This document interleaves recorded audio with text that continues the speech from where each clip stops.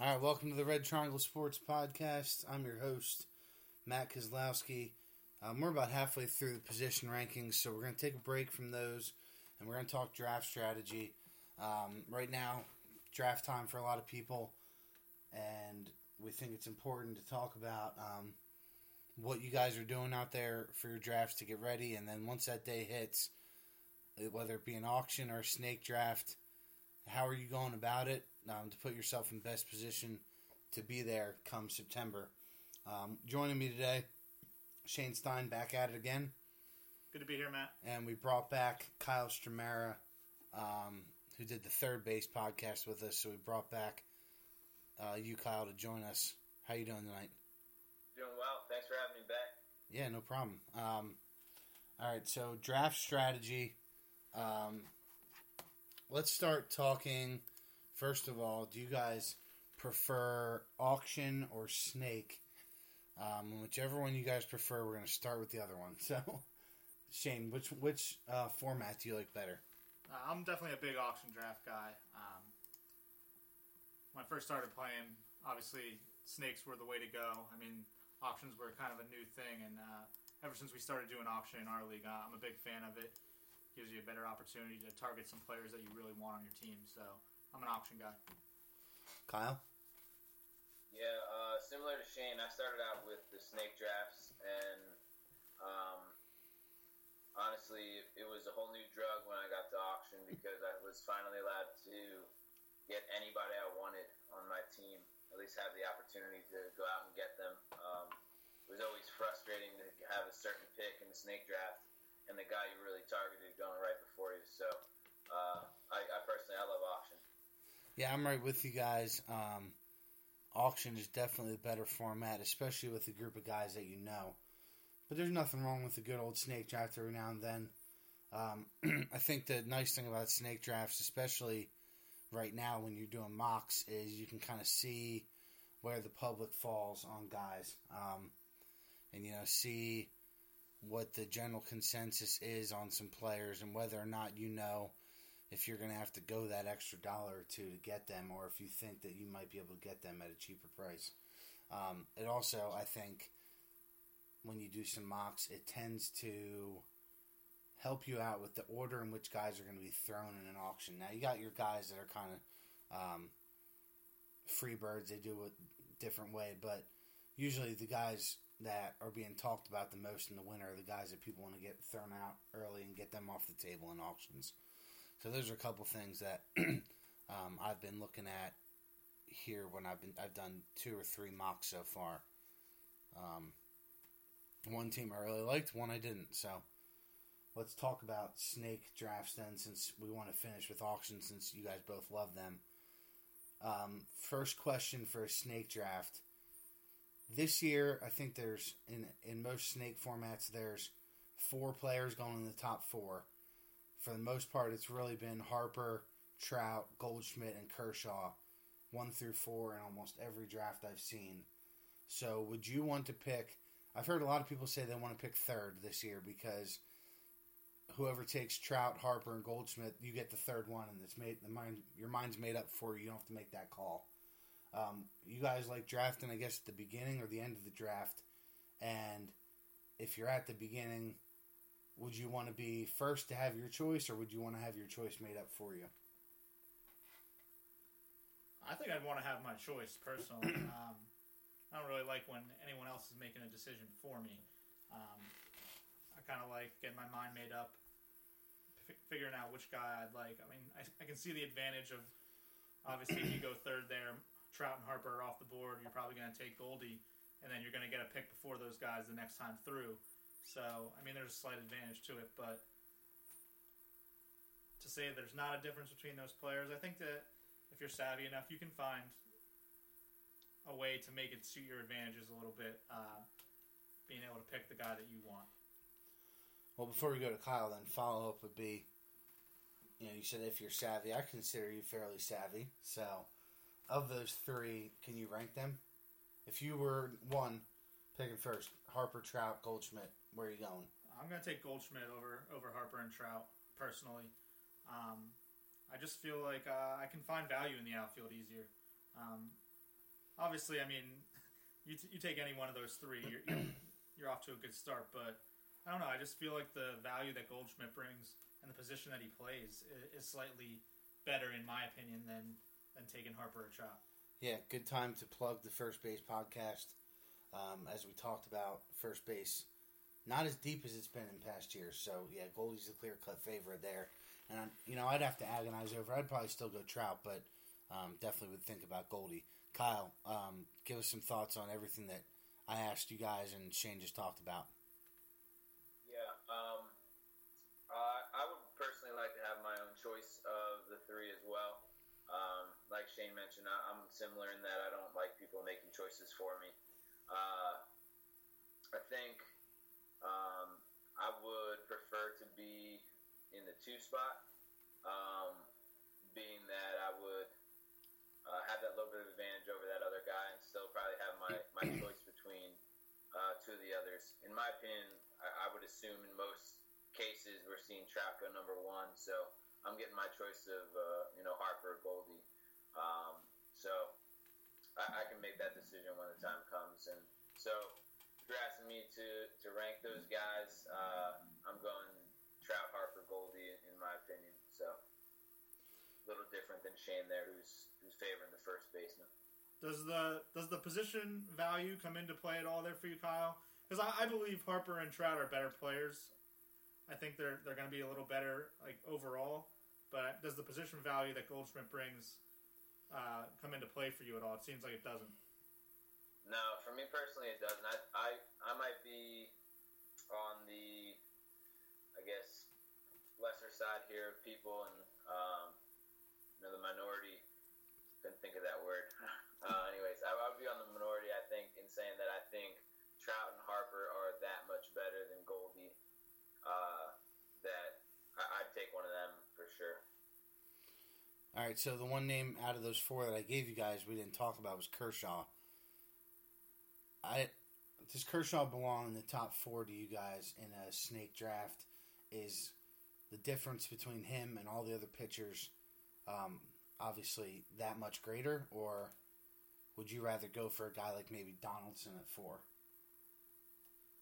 Well, you guys know me in the past. I'm not a very high guy on starting pitching, so I wouldn't bother taking Kershaw if I had the number 4 spot. I'd definitely go with another offensive bat, someone that's going to be a big producer home run-wise, RBI-wise. I'd let Kershaw slide more towards the bottom of the first round if it's me drafting. But I think the difference between Kershaw and the rest of the field is pretty significant as far as starting pitching goes. So, I mean, he's still my first pitcher off the board, obviously, but if I'm at the top of the draft, I'm going to go offensive player. Well, the interesting thing for me about Kershaw is, you and I got to keep Kershaw last year in the league. We got to keep one pitcher, one hitter, snake draft format. So we kept Kershaw, and we could only keep him for that year. And the nice thing about that for us was, I think it was round 6 when we took another pitcher. So we were able to really load up on our offense, and I think that's what made the difference for us. It's a little different than the keeper format in that case, but that is the benefit of having Kershaw, is you can really focus on your offense the next couple picks. So I agree with you that I wouldn't take Kershaw 4, but that is, I think, a viable strategy. Kyle, your thoughts? Yeah, if I have the 4th pick, I'm also going with a bat. I've always preferred hitting over pitching. Maybe that's due to the league that we're in that 16-team league that you guys have talked about a bit. I prefer hitters, and so I'm with Shane saying that he probably drops to the bottom of my first round. Through my experiences, I just prefer the bat. I think I can get cheap pitching that can sustain me. Okay, so if you guys are anti-pitcher in the first round, my follow-up question to that would be, when do you guys start thinking pitcher in a snake draft? I don't usually start thinking until round 4, somewhere around that area. I'm thinking bats right away. First 2 rounds, definitely. Round 3, round 4 rolls around. If there's still an ace out there, someone I feel is this top-tier guy, I'll start targeting. But I'm trying to fill up as many good offensive players as I can. I feel like the pitching position is so deep. You can find a lot of good value starting pitching wise that you can get a lot of guys at the end of the draft for really good value. So I'm not going to worry about it. I usually want to get one ace on my team, but if I can't do that, I'm going to wait till round 4 or 5.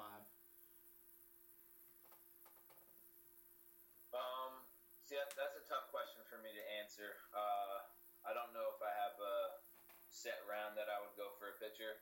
It would really just come down to value. If Kershaw's there in the second round, well, I'm taking him. I would say if you made me put a number on it, I think Stein hit it with 4 or 5. I really prefer to get a lot of good bats that can solidify my lineup, and I had already mentioned that I think there's a lot of good value towards the end of the draft with arms. Yeah, that's interesting, and I think that's been the strategy that I've tried to employ the last couple of years. This year, the general consensus seems to be that there's about 20 aces in fantasy baseball this year, and people are trying to get 2 of them if they can. With that being said, I think you would have to get, if you wanted an ace, I think you'd have to go into round 3 to guarantee yourself getting one of those aces in a 12-team draft. Obviously, we're talking roto or head-to-head categories. We're not talking a points league where pitchers are definitely the priority in a points league.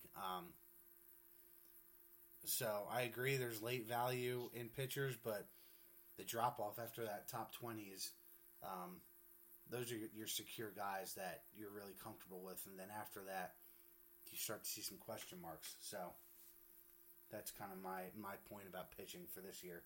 Yeah, I'm looking at the rankings here, and it has Kershaw at 4, and then we don't have another pitcher until 17 with Scherzer, and then all the other top guys start coming off the board here with Arrieta, Bumgarner, Price, Kluber, Sale, DeGrom, all in the 20s area. So, I guess my question for you guys is, if you don't take Kershaw with that high draft pick like we spoke about, where are you taking him as the point where, all right, he's so much better, the value's there, I have to take him? So after the top 3, I would probably have Donaldson 4. I like Machado more this year than Kershaw. I would probably take Correa before Kershaw. I would even consider taking Stanton over Kershaw. And then I'd have to probably make a call. I'd say Arenado too, because we talked about how top-heavy first base is. So after those, 8 guys? Yeah. Kershaw would be 9 for me, I guess. So I guess we're looking at names here. It comes down to a choice between Miguel Cabrera, Andrew McCutchen, Jose Altuve. You lump Kershaw in with those guys as far as... I have Kershaw ahead of all 3 of those guys. Okay. Because if you're picking Kershaw at 9, you probably have a chance to get one of those then again with your second pick. So, but I don't think Kershaw gets back to you then. So that's my stance on that. What are your feelings on that, Kyle? How far do you let Kershaw slide? And as far as you said, you want to go bats, but if he's there at the number 8-9 pick, are you taking him? Yeah, it's funny. I have to almost exactly agree with what Matt just said. I wish I could add more to the conversation, but he said exactly what I was feeling. I have, Donaldson above him, Stanton, Machado, Arenado, Correa, and then that's when it starts to get more questionable whether or not I'd take him or not. So, fair enough. So Correa, let's talk about him then. You sometimes worry about guys. We haven't even seen 100 games from Correa, I don't believe. I think he played just under 100 games last season. Any concerns there? For me, I'll just say this now. For me, there's not, because this is just like we talked about Buster Posey. He's so much better than all the other shortstops that I feel like if you can get him in round 1, you're helping your team so much that you don't have to worry about trying to fill that ugly position of shortstop. So that's why I have him there. I think he's definitely 8th out of those 8 guys that I mentioned. I would rather have any of the 7 before him over him, but that's my thoughts on Correa. Yeah, I think Correa is a late first round pick for me. I'd actually definitely take Correa over Kershaw if I had a pick late in the first round. Just the value at that shortstop position. We're going to get to it the next time when we do our shortstop podcast. There's not a lot out there at that position. I mean, there's only a handful of guys that you can really lean on. And if you can get a guy like Correa to solidify that spot, it's going to make you that much stronger. If you wait on shortstop, you might as well wait till the end because you're not going to get much. So I think Correa is a guy I would definitely target late first round. I'm thinking 8th or 9th, maybe 10th, right around that area. Absolutely. Talk about position scarcity. Shortstop is ugly. I don't know how we're even going to get a podcast out of shortstop. So, in my opinion, yeah, you got to take him in the first round if you have that opportunity, and definitely over Kershaw. I mean, there's so much value in having a good shortstop of that caliber. I'm not concerned that he's only had a few at-bats, being that, like you mentioned, Matt, that he's so much better than those other guys. Okay, so my next question then, talking about snake draft is, and I guess this is just drafting in general, there's 3 guys that only have DH eligibility this year. Miguel Sano, David Ortiz, and Prince Fielder. Those are the 3 top names. How comfortable are you guys taking one of them, knowing that you've now filled your utility role? Man, this is a tough one for me. Obviously, you'd like to have any 3 of those bats on your team, but for me, I'm gonna have to wait till about round 5, 6 till I consider taking one of those guys. I'm not gonna waste my utility spot too early in the draft. I feel like, and go and get one of those guys that can only play one position.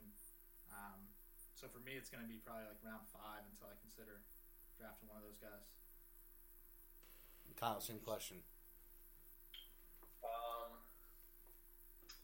I would, and I do personally try and steer clear of guys who only have that utility eligibility. I like just that ability to move guys in and out of my lineups at different spots when I need to. So in general, I try to just stay completely away from them. I'll find value in that round somewhere else. I mean, if you put me in a position where I'm forced to take them because the value's that good, it's going to have to be round 6 or 7 for me. Does your thought process change at all with the seeming guarantee that Miguel Sano will have outfield eligibility at some point rather quickly this year? You get a chance to get him in round 3 or 4, and at some point he's going to slide into that outfield spot. Does that change anything for him in particular? Ortiz and Fielder probably not so much, depending on when they play in NL ballparks based off the new schedule format. You're not sure when they'll get first base eligibility, but Sano's a little different. So I guess let's talk about him. I mean, slightly, but I still think I'm going to stick right around round 5 for me until I consider these guys. I don't know. The value for me for all 3 of those guys, it's just not enough to jump into those high rounds, the 3 and 4, 3rd and 4th round. I feel like I can find guys with much better value at that point in the draft that if I can get them in round 5, so no, I'd probably take a look at them. Yeah, but I'm also not going to change my stance there. I'm not super in love with any of those guys.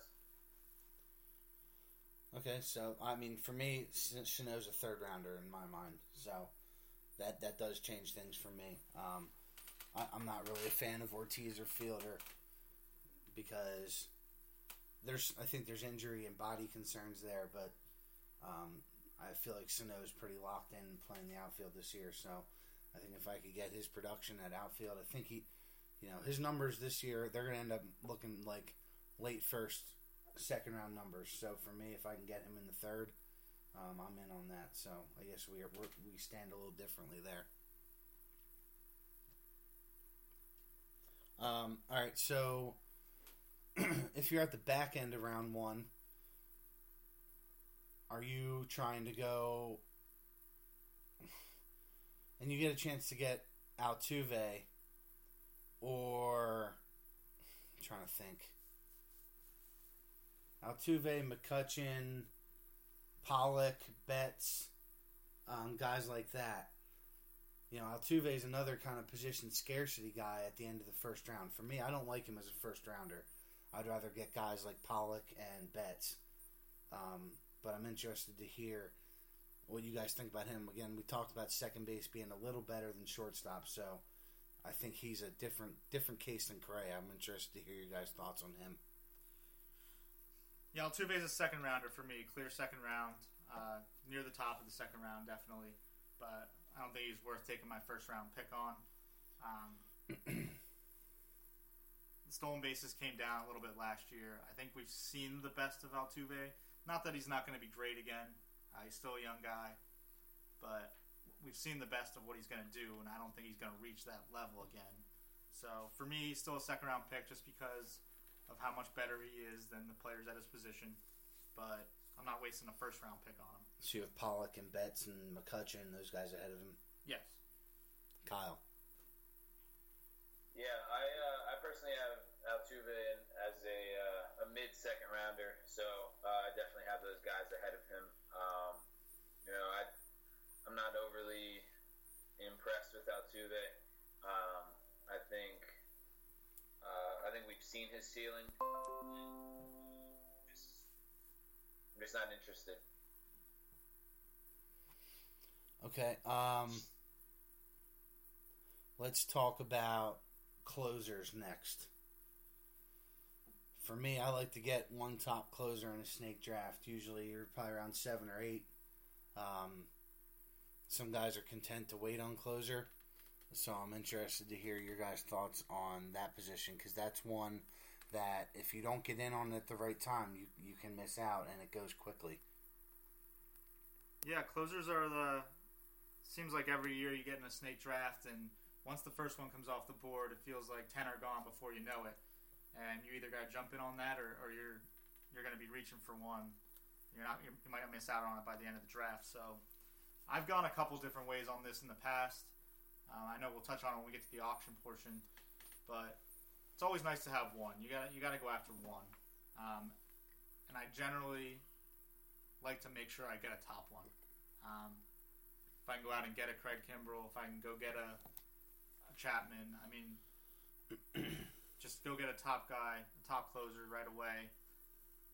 That's what I'm going to do, just to make sure I have one. So I feel like it's a position that during the year, if you're vigilant enough, you can monitor where guys are going to be coming into that role, and you can take advantage of it. It's nice, but it's always nice to have at least one coming out of the draft. Yeah, closers, the job security is just, it's ridiculous. So I personally wait for closers. I usually draft one or two middle tier guys, and I'll just be waiting on the waiver wires to get the guy who's getting the job from other, not so good closers, and get my saves that way. So you don't mind having closers on bad teams? I mean, this year in particular, I think, is a good year to talk about closers because, as we've talked about, there's about 5 teams in the National League alone who they're just throwing away this season. So, yeah, they're going to have guys closing out games, but their options may be limited. And then the 6th team in the NL, you got a guy like Jake McGee on the Rockies. If you look at the Rockies games, they tend to blow teams out when they win because they score so many runs at home.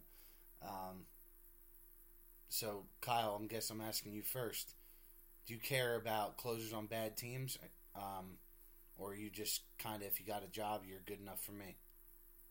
If you got a job, you're good enough for me, in my opinion. baseball, for the most part, you got close games. So a bad team, when they do win, it's probably going to be close, and that closer's going to have to come out and get a save. Make an interesting point about McGee. I do tend to stay away from Rockies closers if I can. But if that's who's out there on the waiver wire, I'll put him on the team. Yeah, it's interesting. It all comes down to kind of what kind of league are you in for me. Because I remember last year, this came up in our league, and the Red Sox closing situation was really dismal at the end of the year. I ended up picking up both of their guys that were getting save opportunities. Machi and Gene Machi and Junichi Tozawa. I pick up both of them, and they were both just horrendous down the stretch. I mean, they're on a bad team, but if you're a closer, I feel like you have to be owned if you're in a fantasy baseball league. But I mean, we have in our league where ERA, WHIP, and batting average against are all three categories that are in our league. So I mean, they both killed me in those categories. I feel like it kind of wasn't worth it for me to chase those saves and kind of not forfeit, but really hurt me in those other categories. I mean, I feel like you have to be careful. Closers have to be owned, I feel like, but there comes a point where, listen, this guy's just not a very good pitcher, and it's going to hurt me if you're in a league that has those categories. Okay, so I want to get to that point here, but I want to go back to something you said first. You said you like to get a top relief pitcher. So I'm going to start reading off names. You tell me when to stop, and you're trying to get one of this group. Kimbrel, Kenley Jansen, Wade Davis, Aroldis Chapman, Juris Familia, Zach Britton, David Robertson. Stop. Okay, so Kimbrel, Jansen, Davis, Chapman, Familia, Britton. You said no to Robinson. What about Ken Giles? I'll take Giles. Trevor Rosenthal. I'll take Rosenthal. I don't like Robertson. Okay, Melanson. I'm done there. All right. Houston Street, Cody Allen. I think we're pretty safe. Okay, so you have 8 guys that you would want to get one of those 8. Okay. For me, if I can get 2 of those 8, I'm good for a while, and I may try and grab one of Kyle's junk guys at the end. But I'm probably on the other end when it comes to closers, and starting pitchers as well. I'd like to get one top starting pitcher, and then I'm good filling in guys at the end. So I tend to lean on getting some relief pitchers, good relief pitchers, especially closers. So the point you made then, I want to get to now about relief pitchers that aren't good, but they have saves. Now let's talk about dominant middle relievers, guys like Dellin Betances, Andrew Miller, guys like that. Would you rather grab a couple of those guys and run them out every day, knowing that they're going to help you with WHIP, batting average against, ERA, even throw in some additional strikeouts, or do you value starting pitchers over them? I think I know the way you're going to answer. I definitely value those guys over the starting pitcher. I just feel like you know what you're getting out of those guys. You can get a Betances on your team, if you can get an Andrew Miller on your team, I mean, yeah, sure, they're only going to throw 3 or 4 innings in a week, but I just feel like those innings are going to be better than the average guy that you're going to be throwing out there as far as a starting pitcher.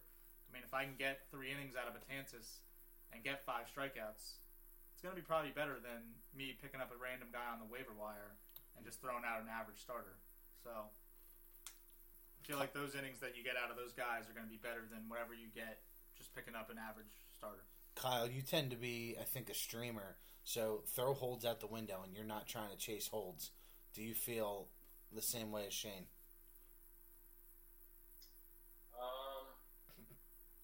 It's a good question. You're saying if holds is in the category? Yeah, so if it comes to, would you rather have a guy like Betances that you can have in your lineup every week, almost every day, or would you value a guy like you can pick up a Mike Pelfrey if he has a good start or something like that? Well, yeah, I tend to focus in on matchups for starters, and I feel like I can find a starter that I trust almost as much that I'll get those extra innings, extra Ks, without having to pay that price of drafting a Betances, a Miller, and I can basically just scour the waiver wire and find those matchups that I like. And again, that goes with the type of league you're in. If there's a cap on innings or a max on starts for the week. Shane, you look like you want to say something. Yeah, I mean, I feel like with those middle relievers, it's few and far between as far as the guys that you would definitely want on your team and pay up or take a pick in a draft for. I mean, obviously, Betances is one of the best pitchers in the league, just pitcher, not position-wise. I mean, he's a guy that's going to throw up an ERA that's going to be probably one of the best in the league, if not the best. He's going to throw up a whip that's going to be one of the best, if not the best. So, I mean, we're really talking about a guy that's in Betances that's kind of like Mariano Rivera stats that were just so ridiculous as far as what you're going to get. It's just he's only going to throw a limited number of innings throughout the year. So, I'm still... Obviously, you're going to be playing a little bit of matchups as far as what kind of league you're in, but I think I'm willing to throw Betances out there in my lineup, even if Holds isn't a category, and roll the dice that his innings are going to just be better. Interesting point on Betances, and then we'll move on. But I just want to say, I think there's an opportunity for him this year. He seems to be he'll be the first guy out of the three of them that pitches out of that, him, Andrew Miller, and Chapman. There might be an opportunity for him to pick up some cheap wins this year because the Yankees don't have good starting pitching. Maybe he comes in the 6th or 7th inning of a tie ball game, they get a lead then, and he's the pitcher of record. I know that's kind of random and something to maybe grasping at straws with him, but I do think there's a unique opportunity for him this year based off the talent in the Yankees bullpen. Is that a viable point, or am I grasping at straws? I mean, I think you're grasping a little bit as far as reaching for wins. I mean, it's such a tough thing to predict as far as middle relievers. I mean, there's a lot of luck involved as far as picking up a win when you're a bullpen guy. But I just look at him as the value that you get from the other categories, the ERA, the WHIP, the batting average against. Those are all just so strong for me that I think his value is worth it. Okay, one last question for snake drafts. Towards the end of your draft, are you guys more likely to take flyers on young players with high ceilings or older veterans with higher floors? So, late in the draft, you look at a guy like Jock Peterson, he's going pretty late in snake drafts right now. Or a guy like maybe Curtis Granderson, who quietly had a nice season last year, has a pretty high floor. For the most part, you know what Granderson is and what you're going to get from him. So, which side do you guys lean on? And Kyle, let's start with you. I tend to do a little bit of both. I wouldn't say I lean heavily either way. A lot of times it depends on the actual guy. As stupid as it sounds, sometimes you got a feeling about a guy going into a year, and your gut's saying to stay away, or it's saying to go with the old man that you know what you're going to get. So. Really for me, it depends on the actual player. I wouldn't say I lean heavily towards young guys or old guys in that situation. Well, I guess it all depends on how you drafted throughout the draft, for me. How you filled out your roster, what you need. But for me, I think I lean more towards the young, promising guys. At the end of the draft, I kind of want that boomer bust, and I know that if he busts, it's probably not going to hurt me if I did a good job throughout the draft, filling out my roster. So I want that guy that's kind of a flyer, that if he has that breakout season, it's really going to make a difference and vault me up in the standings. So if I kind of go conservative and just go with the route that's going to get me a conservative guy I know he's going to put up just a standard year, it might not make the difference for me. But if I go with the guy that has that high ceiling and he does hit, it raises my chances of winning it all. Yeah, it definitely depends on how you start out your draft. If you have more upside guys in the beginning, you may want to go safer at the end. But I agree with Shane in the fact that if you take some upside guys at the end and they bust, A, it doesn't hurt you, and B, there's probably safe guys out there on the waiver wire. So the important lesson here is, I guess, your season doesn't end after draft day, especially in baseball. All right, let's move on to auction here. First thing, and this may be a hard question to answer, but do you guys consider percent of budget when you talk about pitchers and hitters? And what is the percentage that you go with for hitters of your standard $260 budget? I definitely consider it. I generally always want to make sure, we touched on it in the snake draft, I want to make sure I'm spending most of my money on the offensive side of the roster. I usually like to keep it somewhere around the 150 to 160 range for my offense, and right around the 100 range for my pitchers. So that's just generally stable. Obviously, there's going to be varying degrees as far as how far I fluctuate from those numbers, depending on what kind of value I see out there. But that's generally right around the 150 and 100 mark. So like a 60-40 split, I think? Somewhere around there, okay. Yeah. The general consensus, I think, is typically 70-30, so that's why I'm... But, just curious. Kyle, what about you? Yeah, being someone that's more heavily into the hitters, I'm looking 75-25 maybe. Like I mentioned not that long ago, I tend to play matchups waiver wire for pitchers. Don't really like spending a ton of money on pitchers, and just trust that I'll find the matchups that I need throughout the year. And I mean, obviously that's unique to our league. So, I would spend a lot more heavily on the hitters. What about position-based budgeting then? So, you talk about, Shane, 160 for your hitters. There's obviously positions where you want to go more dollars for your positions then too, right?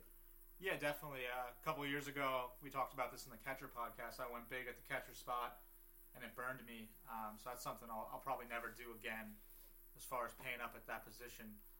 I like to spend my money on the corner spots, first and third, the power spots, make sure I get some good power, and generally in the outfield is where I'll spend some money. Make sure I have a couple top guys there. But yeah, I think first and third base is where I'm going to probably spend most of my money in general. Yeah, and I made a mistake last year on that end where I spent probably 20% of my budget on a shortstop because I thought that the gap between shortstop was so big, and it ended up not working out for me. So I kind of am back, I think, on that train where you want to spend the money where the production is more guaranteed based on that position. Kyle, what about you? Yeah, I'm spending the money where the homers are. I think that's a statistic that is dwindling throughout the years, and so that's, I don't know if it's necessarily a position for me.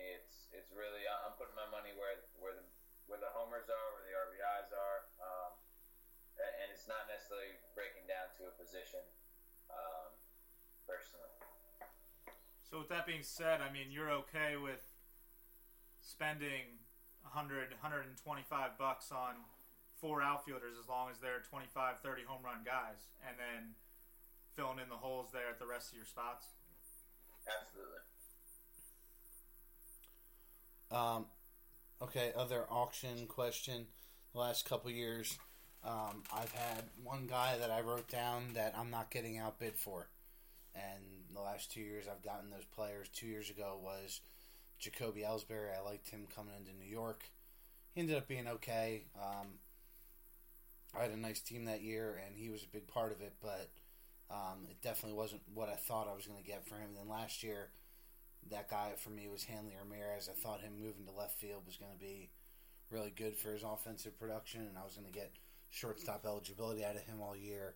And I ended up keeping 7 hitters last year, so it was Ramirez getting thrown into those 7 guys. I felt like it was going to really make my offense, and I'd be able to focus my money on pitchers, and that didn't work out. So I've kind of gone away from that, prepping for this year, where I'm not going to set my eyes on one guy and refuse to be outbid for him no matter what the price is. Is that something you guys ever consider doing? Offensively, no. There's generally not a guy that I'm going to say, hey, I'm getting this guy no matter what. On the pitching side, definitely for me. There's usually one guy that I target.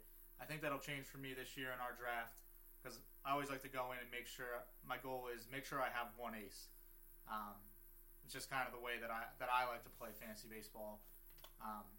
Last year for me it was David Price. No matter what, I was going to get him. This year things are a little different. I already have a pitcher that I like, so I don't know that I'm necessarily going to be doing that, but it still might be something that I try. I mean, there's generally I like to make sure I get one pitcher and it comes at a steep price. No, I don't know that I ever have one guy that I write down that I have to go out and get. However, I do tend to maybe group them by position. A group of 5 guys, at first, second, whatever, and say I got to have one of these guys right here. Maybe it's 3 at a position, depending. I like to group it a little bit. That way, I can find the value between those rather than focusing on that one guy and potentially overspending. So. And I think that's something that you've done in the last couple of years, Shane, where you've maybe said these are going to be, I think, the 10 most expensive guys in the draft, and I'd like to get 2 of them on the offensive side. Yeah, obviously with our league, it's a little different because we have so many guys off the board, so a lot of the top players are gone. So there's only so many really top guys available when we go into the auction every year. So we usually before the season we write down what we think are going to be the top 10 guys or so, and it's always nice to make sure you get at least one of those. But it's not. I don't think I necessarily target one and say I have to have this guy. Yeah. But definitely I think we both go in saying, hey, I feel like we got to have at least one. Doesn't matter really which one. But yeah, it's always nice, especially in our league, to make sure we get one of those guys. I don't necessarily think that we have to. I think we might see some strategy change a little bit. We've talked about it this year. We talked about how teams that have been successful in our league don't usually go after those guys. You, Kyle, it seems like you never go after those high-priced guys, and you're always successful. Another guy, Andy, in our league, doesn't seem to go after those high-priced guys, and it seems to work out. So maybe there's something to not going after those high-priced guys and putting yourself in a bind early in the draft. Well, it helps when they're usually keeping those guys, but Kyle, I'm interested in hearing your thoughts on that. I mean, me and Shane were talking off the podcast that in the last 2 years, I think you and Andy went for $40. The most you guys ever spent on one player was Andy spent $40 on Joe Mauer 2 years ago, his last year of catcher eligibility. But that's something that we don't see you guys do a lot, and I'm kind of thinking maybe that's leading to your success. Yeah, I guess first I gotta say I've been fairly lucky to have quality keepers the last few years that would be those higher priced guys that I'm just lucky to be able to keep for a much cheaper price. And I think because of that, I don't see a need to spend a ton of money early on those other players that are very expensive, and I can spread my money out a little bit better and get safe quality players for a cheaper price, and that tends to be my strategy. If my keepers at some point get to the point where I'm not in love with them, they're not top tier guys, then you might see me spend a little more on those guys that are available that are going to cost a ton. All right, I have one more question, and then I want to hear your guys' thoughts on some other things that you guys want to talk about with auctions. But so on a website that I'm a subscriber of, I ran basically players through auction calculator based on our league's format, and hypothetically, if we were throwing everybody back in, and we all had an even $260 to spend, it had Mike Trout as a $71 player in our league format. Agree or disagree, and would you be willing to go more for that if you agree? So 25% of your budget about. I disagree. I don't really think anyone is worth that amount of money.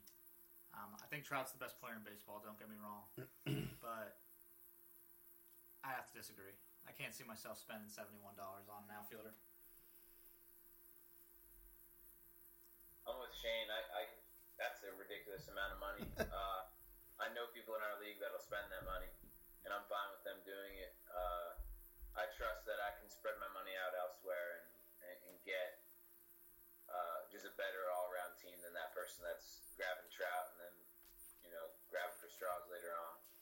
Yeah, it's kind of interesting.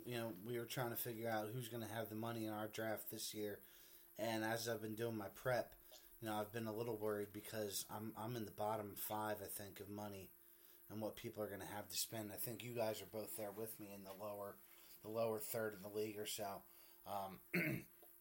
And then I got to thinking a little more, and I'm like, oh yeah, I'm good because those guys are all going to drop $60+ on players that it's going to bring them right back to where I am with money, and then I trust myself a little more. So as long as my keepers can kind of help make up that gap of them getting the top guy, I'm a little more comfortable with that. So I think you were going to talk something like that, Shane. Well, here, my next thing that I wanted to talk about was there's a mistake that I feel like teams in our league make every year, and it's the teams that are always at the bottom that have the money to spend.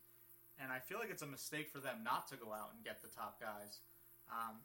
Just let me make my point here. We have a team in our league, Matt Burkhardt, this year. He's going to keep 8 players, and it looks like they're going to cost him about $20. Mm-hmm. So he's going to have a ton of money to spend at the draft. He's going to have $240, $250. I think he picked up some cash. So he's going to have a lot of money to spend. I feel like it would be advantageous for Burkhardt to go out and get a bunch of those top guys, and even if things don't work out, it's easier to flip those guys, I feel like, than it is to maybe flip some bottom level guys. I don't know. I feel like there's a lot of guys in our league that are conservative with their money when they're at the bottom. They say, hey, I'm too far away. I'm not going to win this year, and they just don't go after the big names. But would it be more advantageous for those guys to go and get some top names and be able to flip them at the middle of the year?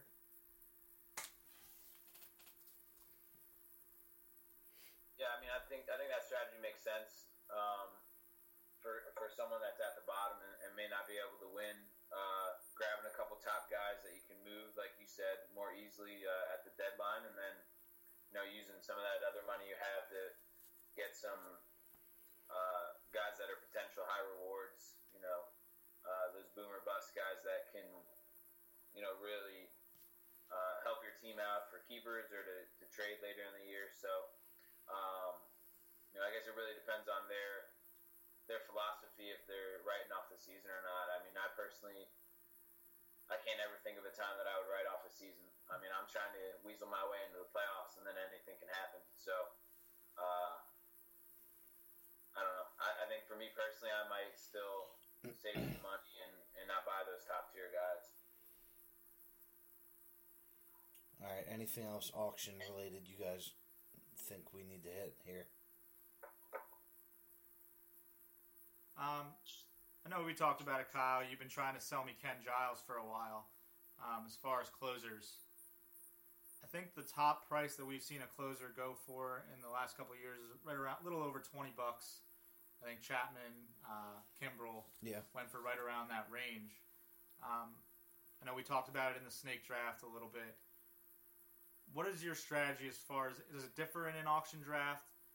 Are you willing to pay that $20 for the keeper? I don't know that any of us have ever done that as far as pay that $20 for a keeper, or for a closer, I'm sorry. It seems like we're all more willing to wait till the end, maybe get that $7 or $8 keeper if we can. Or a closer, I'm sorry.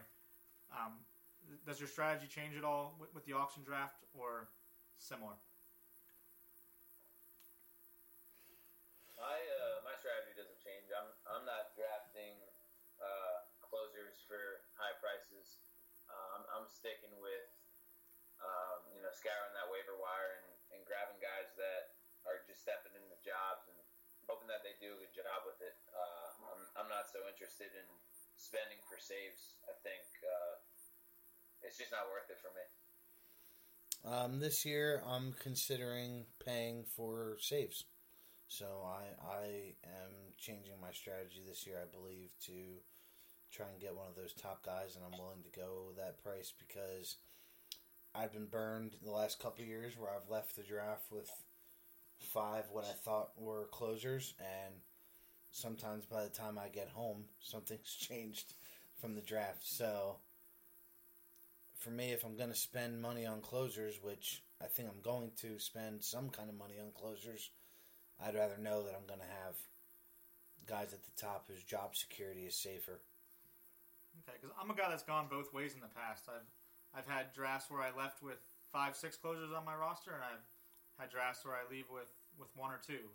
And I don't really know that there's a set way to go about it. I kind of am leaning towards just kind of punting the position this year for whatever reason. I think maybe I'll go after one top one, and then I'll just punt it the rest of the way. And I'll do what Kyle said, and I'll just see if I can pick up some guys throughout the year. So it's going to be interesting. I don't know if there's a right or wrong way to go with the closer situation. The only thing with that is if you're going to you come in out of the draft with a strategy based off whatever your team looks like, and in our league it may be I'm going to punt holds and saves, and I'm going to go for the counting stats. There's other guys that will go hard after holds and not go after saves and punt that category. But then you're going to want to acquire guys in the waiver wire that have saves, and then somebody has to go. You can't just add more players. And usually the guys that go are maybe guys that you were getting holds from, and then you go from being at the top of one category to middling in both, and then you run the risk of losing those categories. So I guess for you guys that are going to add saves throughout the year, does that then change your strategy? You know what I'm asking? Yeah, I see what you're saying there. I mean, obviously, you're saying if I have 25 really solid players, at some point I'm going to want to win those categories that I'm giving up, and I'm going to have to give up some of those players. I just feel like there's going to be someone that's expendable on my team. I'm going to find out that I can stream, and I just think there's going to be enough value out there, and there's going to be enough guys that win jobs, that lose jobs, that you can pick up as long as you're vigilant throughout the year. I'm not set on it by any means right now, but it's just something I've been tossing around because I've been a guy that's drafted 5 closers in the past, and it's worked out sometimes and it's not worked out other times. So I feel like it's kind of just a hit or miss. It's interesting to see what 2 of the better owners in the league are looking at from that perspective this year. Yeah, I personally, here's a little secret to my draft strategy. I tend to leave 3 or 4 spots on my team that I just draft the person because I have to.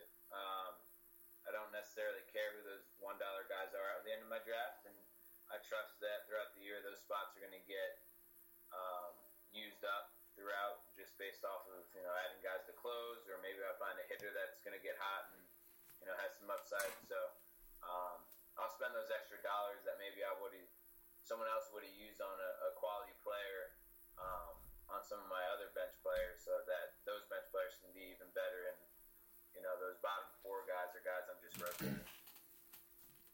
Well, I guess that question that I posed came up last year when I went out and acquired what I thought were a bunch of closers throughout the season. So I added Drew Storen, Joakim Soria, and Greg Holland to my team throughout the trade deadline. So I thought I had, going into the playoffs, what was really strong with closers. Holland gets hurt and his performance dips, and Wade Davis becomes the closer. Soria gets traded to the Pirates where he's behind Melanson. And then Storen, the Nationals, for some reason, trade for Jonathan Papelbon, and he becomes their 8th inning guy, and his numbers blew up as an 8th inning guy. So I went from being what I thought was really strong in saves, and I ended up losing. I thought I was okay with holds because I had Betances, and I ended up then being, I think, too strong in holds, but I didn't want to get rid of either of those guys because they were all still good pitchers. So that kind of, I think, really turned on me as far as going for saves, which now I'm questioning my save strategy to begin with. But any concerns there, or is that just bad luck? I think you just ran into some bad luck there at the end of the year last year. I mean, that's all it was. Yeah, I can't give that up to anything other than bad luck. Yeah, because those 3 guys were all dominant closers. So here's one thing that I wanted to talk about before we get to the end here.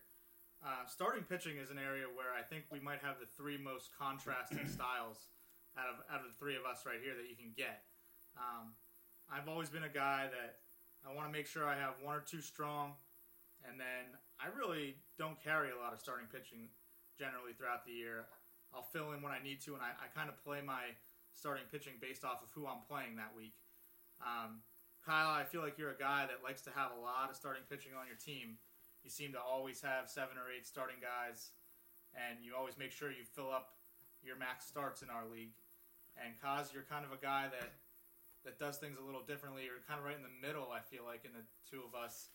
You don't generally go after those top arms. What's the right way to go here? What's your thought process on what you guys like to do starting pitching-wise? Well, the thing that terrifies me about starting pitchers is the fact that every pitch they throw could be their last. So I hate investing money in them. And the guys that I usually tend to go for are guys that they're going to take the ball every 5th day. They're going to throw 200-plus innings.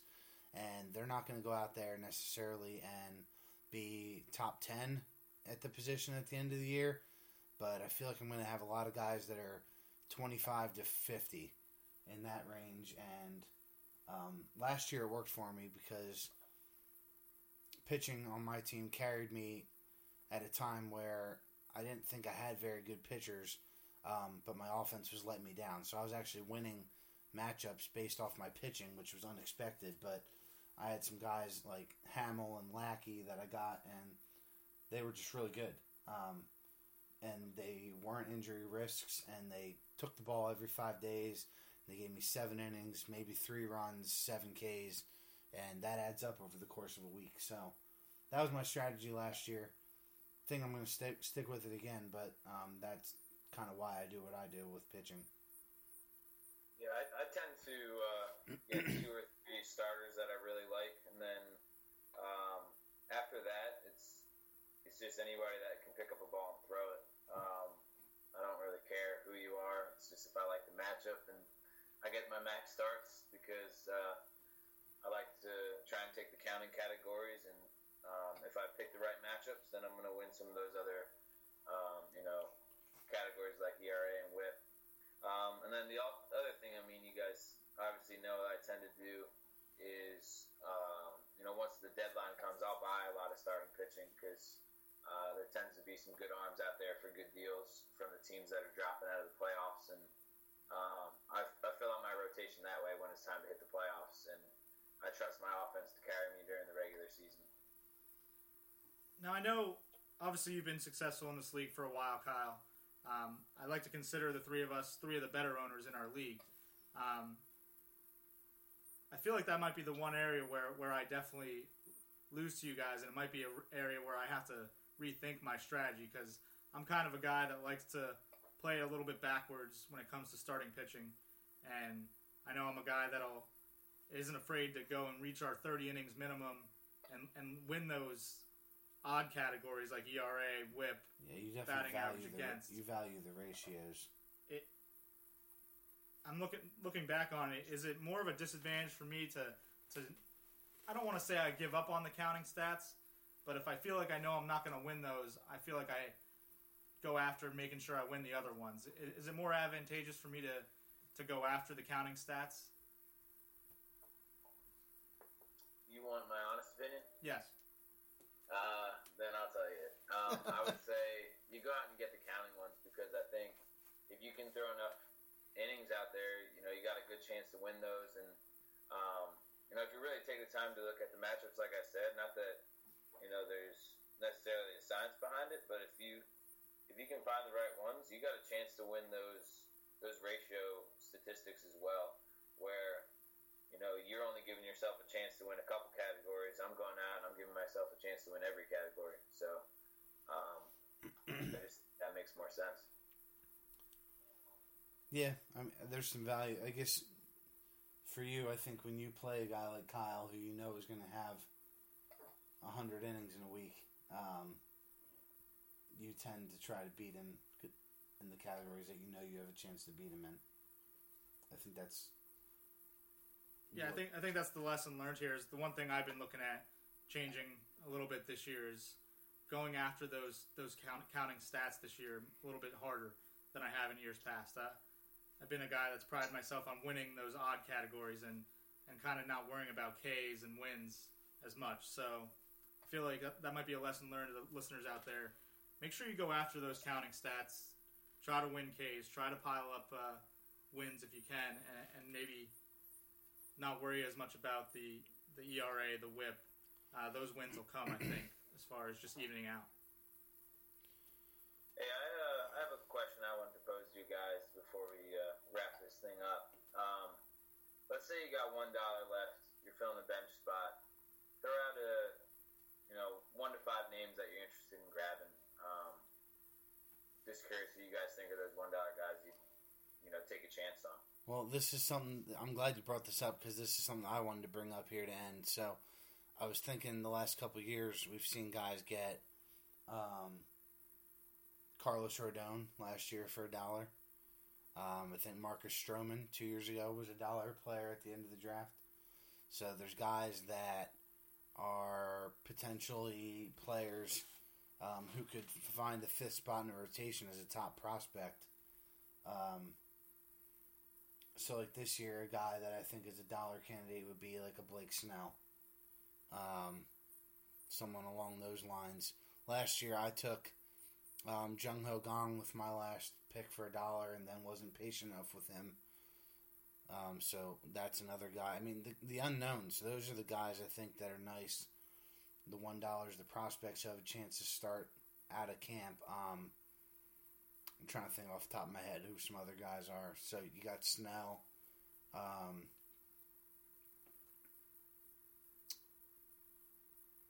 A Carson Fulmer for the White Sox, maybe. I mean, I don't love the White Sox. Probably aren't going to use him in the rotation, but I think he has a chance to move quickly. Snell was the name I was thinking of. Was the first one that came to mind. I'm not usually a guy that likes to do that much and take the risk of drafting a minor league guy for $1 at the end. Some guys in our league do it. But yeah, I guess you're just looking at. I think Dansby Swanson might be a guy that goes in our league this year. So I know we actually talked about that earlier, but I think Swanson actually will be a guy that might get drafted in our league this year in the Major League Draft. He's a guy that I can see coming up and being in the big leagues this year. So yeah, I didn't want to say him because it's kind of my plan right now. But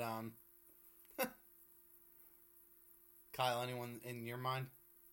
Yeah, I mean Snell was the name that came to me first, but another guy, AJ Reed, I think is going to be coming up pretty quickly and going to have some impact that might be left off the radar a little bit.